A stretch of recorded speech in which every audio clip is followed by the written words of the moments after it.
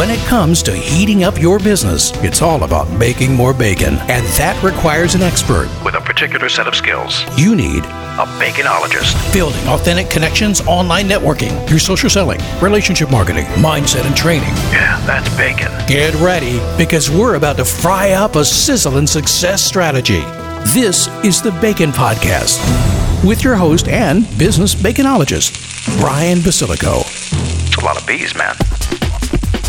Welcome, everybody. I'm your host, Brian Basilico, and this is the podcast where you learn to make your business sizzle online. So are you ready to fry up some new business? Hey, peeps. A lot of innovation has happened over the last 20 years. There's been like a technological revolution. Now, most obviously is the smartphone and the internet, but some are a little less obvious, like the Human Genome Project, Bluetooth, Curiosity, the Mars rover, electric cars, 3D printing, multi-use rockets, and much more. When we sold our home, we sold everything, including the furniture and appliances and technology like my webcams, my audio gear, and more. There are two main reasons for this. First, moving most of it down to Raleigh would have cost us over $10,000. Secondly, we're downsizing, so things like my speakers and office desk just wouldn't fit. Everything has new technology nowadays, like washing machines don't have agitators.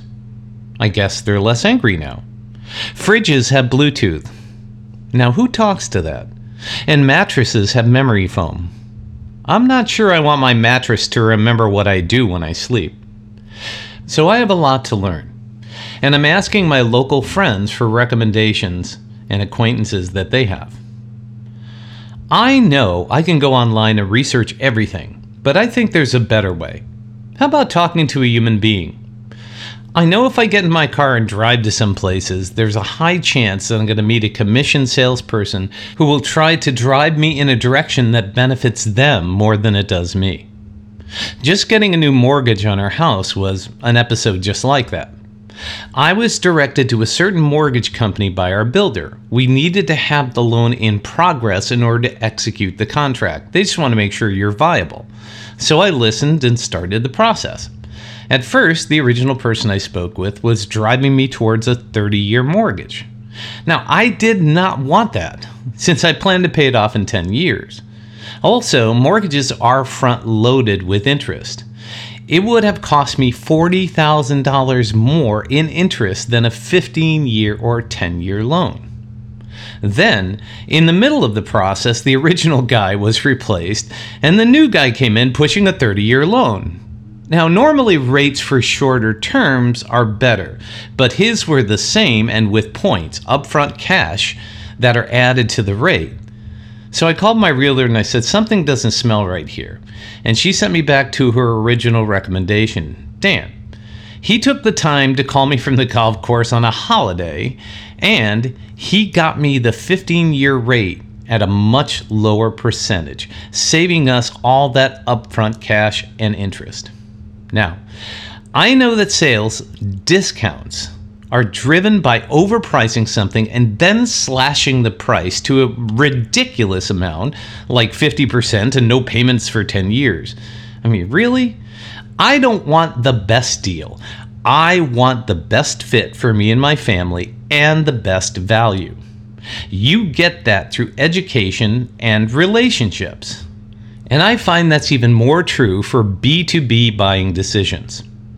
Now, it's the 4th of July weekend and everybody is having a sale. So it's a good time to shop, but at the same time, a sale means that your perceived savings is the driving force, not the quality of what's best for you. I had two things to start out on, a mattress and a fridge and washer and dryer. So armed with some research and recommendations and a wish list from my boss, Kim, I hit the road. Just about every strip mall has a mattress store. When you walk in, you're overwhelmed with choices and features. There's memory foam, adjustable bases, mattresses we all know. But with that being said, the only thing that matters is, do our bodies feel better when we wake up and then when we lay down? Now, I saw a company called the Original Mattress Factory. So I went there to learn more. And the salesperson, Melanie, took me into the factory to watch some being built, and then had a display showing the old school technology they use in the box spring and how it's constructed, and the springs inside the mattress, and what materials go into theirs and their competition. The springs go all the way to the edges. Major brands don't always do that to save money, and they use cotton, which is more expensive than the polyfoam that most major brands use. I was surprised when I went to the sales desk, and they're not on commission, and she gave me 2 best options, and their price was about half of what the strip mall stores would charge for a name brand mattress. The only thing left to do is get the boss to get there and try them out and pick the one she wants. Now, if I'm going to drive to your store in person, I expect personal attention. I don't want to be treated as a disruption, and I'm relying on the salesperson's expertise and feedback.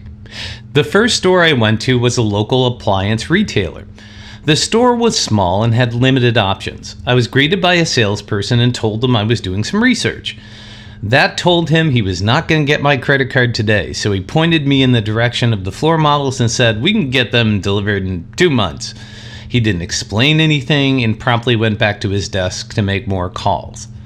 The second store I went to was Lowe's. There was one salesperson, and he was busy working with a customer, so I walked around and looked at different options.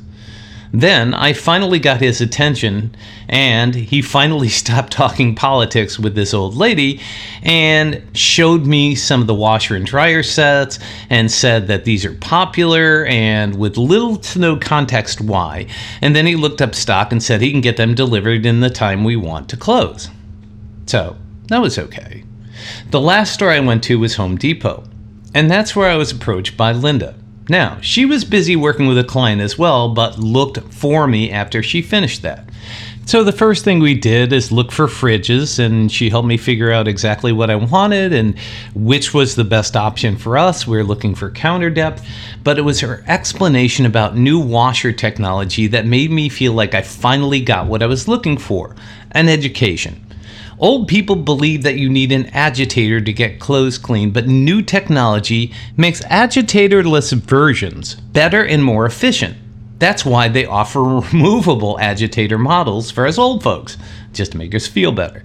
So, I had a problem with the LG brand, heard some bad things in the past, but she assured me that the models she had shown me were top of the line and rated highest in Consumer Reports. And she showed me the ratings and told me that since they have been made in Tennessee, the quality has generally improved, and I later confirmed that online. So let me leave you with some final thoughts. We have not purchased anything yet, but we're going to have to soon. Our closing date, which we thought was going to be September, October, is now set for August 16th. Luckily, almost everything we looked at could easily be delivered to us on time and had no supply chain issues. So, the major point I wanted to get across today is that quality customer service still matters.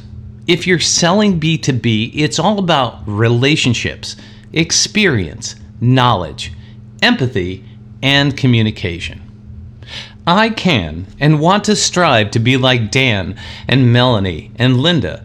They understood that information and education are golden, and spending time to explain the hows, whys, and whats of all the technological advances over the last 20 years in appliances and how that's going to benefit our home.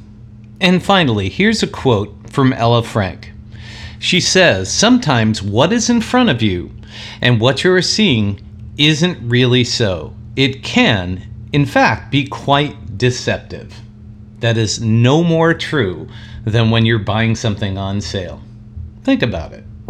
Thank you for letting us sprinkle some bacon bits into your brains. Want some more? Learn more about this podcast and our guest experts at baconpodcast.com. Have questions? Send them to askbrian@baconpodcast.com. Until next time, keep sizzling. And remember, it's all about the bacon.